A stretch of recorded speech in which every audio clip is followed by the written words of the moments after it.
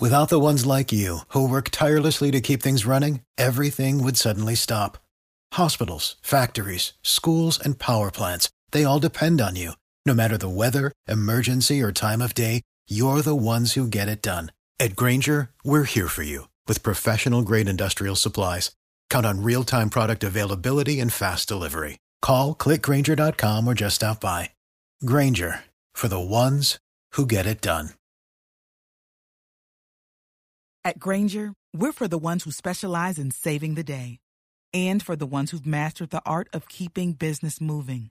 We offer industrial-grade supplies for every industry with same-day pickup and next-day delivery on most orders, all backed by real people ready to help. So you can get the right answers and products right when you need them. Call, click Grainger.com, or just stop by. Grainger, for the ones who get it done.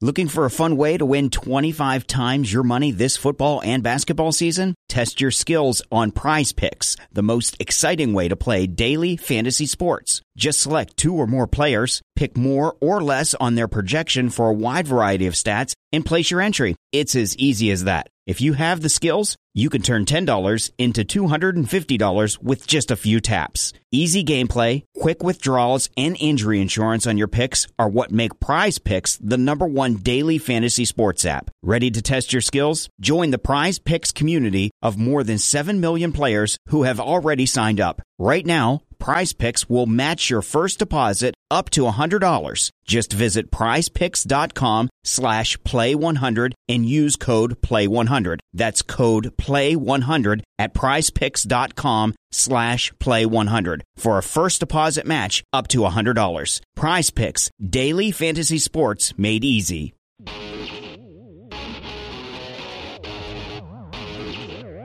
It is SNY.TV's The Juice on the Cuse podcast, covering Syracuse basketball, lacrosse, and football. Today on the Juice on the Cuse podcast on SNY.TV, we'll be talking about a big loss for Syracuse basketball and a recent winning streak for the lacrosse team. I'm Wes Cheng, and I'll be joined later by Brad Bierman, and our guest today is Syracuse.com's Chris Carlson. Chris, thank you so much for coming back on the program. Yeah, anytime, Wes. Happy to do it. And Chris, we'll get you started on this one. 5-star forward and the number overall recruit in the 2018 class, Darius Bazley, announcing that he will not attend Syracuse and head straight to the G League earlier in the week. Did anyone in Syracuse see this coming? Yeah, nobody from the Syracuse end, certainly. You could tell just by kind of their social media stuff. They were tweeting out that Darius Bazley was going to be in the McDonald's All-American game. I think one of the top stories on the basketball portion of their website is still a Darius Bazley story. Alan Griffin, who kind of developed the relationship with him when he was the assistant coach at Dayton, he got a phone call early in the day shortly before the decision kind of went public.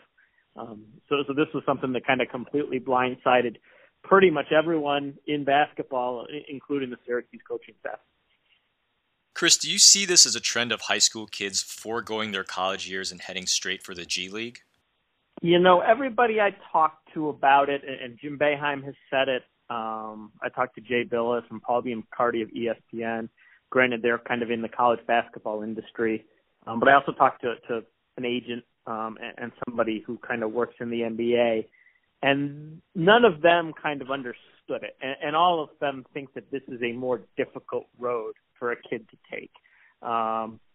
So given that kind of all these people from all different spectrums think it's an outlier, I think it's going to be a rarity. You've had guys do it before, right? You've had Brandon Jennings went overseas. Terrence Ferguson went overseas. And none of those guys started kind of a trend where all of the best players in this country went overseas.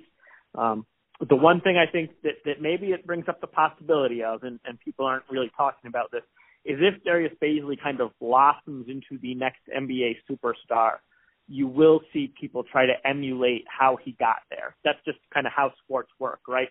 Steph Curry blows up, and now everybody's doing the Steph Curry warm-up. So I don't think you can discount the possibility, but I think until Darius Bazley shows that it works and at a truly elite level, I don't think you're going to see a lot of guys doing it.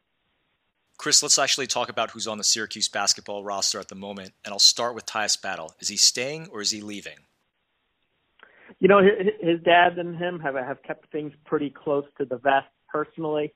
You know, Jim Boeheim said earlier this year on a radio show that he thinks that Tyus is going to test the NBA waters and then make a decision from there. I think that's almost guaranteed that Tyus will at least declare for the NBA draft and go through the combine and hear from NBA scouts. What we don't know is kind of what he's going to need to hear to jump. Is it a first-round pick promise? Is it just kind of guaranteed money in years, which kind of is something that still happens early in the second round? So, you know, I don't think we have any idea what he will decide. I do think we know that he will probably go through the process. Chris, let's talk about Oshae Brissett for a moment. Do you think he's staying? Yeah, I do. You know, with kind of the caveat that I think Oshae is the better NBA prospect. A lot of people I talk to think he's the better NBA prospect long term. So if that's the case, intuitively, why wouldn't he look at it? You know, and why wouldn't NBA people feel the same way? So that's the only thing that kind of keeps me from saying that yeah, he'll be back. It's kind of, man, if I like him as an NBA prospect, he's got to be thinking about it. But after kind of the last game in the NCAA tournament, he sounded like a guy who really hadn't thought about it at all and hadn't thought about the process. And a lot of times I think it takes guys have to be thinking about it, thinking about taking the next step in their life before they're ready to make it. And I don't think you see a lot of guys who are thinking about college and then in a couple of weeks all of a sudden just decide they're ready for the NBA. I think it's kind of a mindset. You know, and again, that's why I think Darius Bazley is the much more likely candidate than Oshae Brissett, because Darius Bazley has been kind of thinking about the NBA for a year, where it doesn't seem like Oshae Brissett has. Chris, Syracuse is still adding 3 players to next year's team: Jalen Carey, Boeheim's son, and Elijah Hughes. Do you see next year's team as having a better win-loss record, at least in the regular season? I think so. You know, and I don't know if it'll be them as much as it'll be. I mean, I think Marek Dolezaj is going to be really good next year because you kind of saw him getting there at the end of this year. You're going to have a healthy Barama Sidibe in the middle. And at the beginning of the year, he actually looked like the better center, granted against kind of lower level competition, but he looked better than Pascal Chukwu. So I think you are going to see those guys kind of improve. And then Elijah Hughes has gotten rave reviews from the players during practices. You know, Jim Boeheim said last summer that he's actually going to be one of the best recruits in this class, which tells you, you know, they feel pretty good about him coming in and playing big minutes right away. And then Jalen Carey, you're not quite sure what you're going to get. You know, we've seen guys that are rated around the same place who are ready to play, and we've seen guys that aren't necessarily ready to play. But he does give them kind of some backcourt talent that should at least be able to score, I would think, or make plays at the college level. You know, whether he's able to play defense, whether he's able to make decisions, you know, and how much he'll be able to play, I don't think we know that. But he won't look out of place athletically on the court, that's for sure. So there's a little bit more depth, and I think the team will be better next year than it was this year. Chris, thank you so much for coming back on the program. Again, Chris Carlson from Syracuse.com. Great job as always. Enjoy the offseason. We'll speak with you soon. Yeah, sounds good, Wes. Always a pleasure to talk to Chris Carlson, and I'm now joined over the phone by the Juice Online editor-in-chief and my very good friend, Brad Bierman. Brad, how are you today? I'm doing well, Wes. Just waiting for more spring-like weather here in the Northeast. Ooh, too cold. Looking forward to seeing the sun again. And Brad, Syracuse lacrosse with an 11-4 win over Hobart on Tuesday night at the Carrier Dome. They've won 3 in a row, and they're atop the ACC standings. What are you seeing from this team right now? Well, like you said, the team is starting to hit its stride. This was a very young team. 17 freshmen or redshirt freshmen on the roster when the season began. They went up against the nation's top team, Albany, early in the year, and predictably, lost a blowout game. Johns Hopkins was a very tough loss because Hopkins played very well. Syracuse was a little bit down on that. The loss at Rutgers, 14-10, was a problem in the second half where the offense couldn't keep in sync with defense that was keeping the team in there. But you can see that these young players have started to gel. The playing of a very tough schedule with 7 top 20 teams is really paying its dividends for John Desko and his staff. And the depth that this team has, especially at midfield, Wes, is really showing as to be a strength now heading into the schedule as it winds down with the final 5 games. So I think if you would talk to the coaching staff, they would say everything's pretty much on target, even with 3 defeats. And, of course, always great when you beat upstate rival Hobart, and now almost a week off before they play Cornell again next Tuesday. Brad, the defense has really stepped up recently, allowing just 10 goals in 2 games. The man-down defense holding Hobart and Notre Dame to incredible 0 for 11. What's been the biggest difference in the defense lately? Well, it starts in the goal, and Don Madonna right now would be the MVP for the team for this season, no doubt, the reigning ACC and National Player of the Week. He's just been spectacular. In front of him in that close defense, Brett Kennedy, another one of those young players, has just been great, along with Nick Mellon stepping back in after his injury, missing the season with an injury last year, and then Tyson Bomberry. And then to your point on the defense, when they're down a man, it's been the long stick midfielders have been really spectacular. And the midfield unit as a whole has been just also awesome, playing as many as 15 players at midi, either short stick or long stick, Wes. And I was trying to go back in some of the rosters in the last 10, 15 years, and John Desko's been there 20.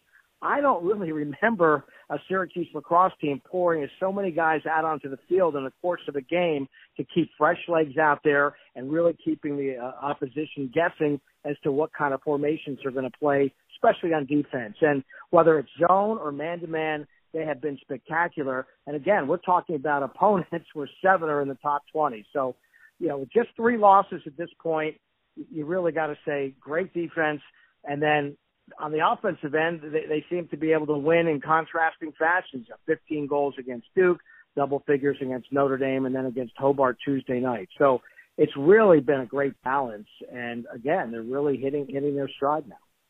Brad, let's look forward to the rest of the season now. 5 games left starting next week at Cornell. Are there any games on the schedule that can trip Syracuse up? The aforementioned game at Cornell next Tuesday night is going to be tough. Cornell is ranked in the top 20, always gives Syracuse a battle, especially at Shokoff Field in Ithaca. And other than the ACC tournament, that's the final true road game of the season for the team. So from a schedule standpoint, that's great. That's followed by North Carolina in the Dome, the final ACC game. And Carolina's just about right there in the basement right now of the ACC standings, winless along with Virginia. They've had a very tough year in the ACC. Then Navy back on the schedule this year after a long absence, and it's going to be a tough game even though it's in the Dome, but Syracuse should be favored to win that.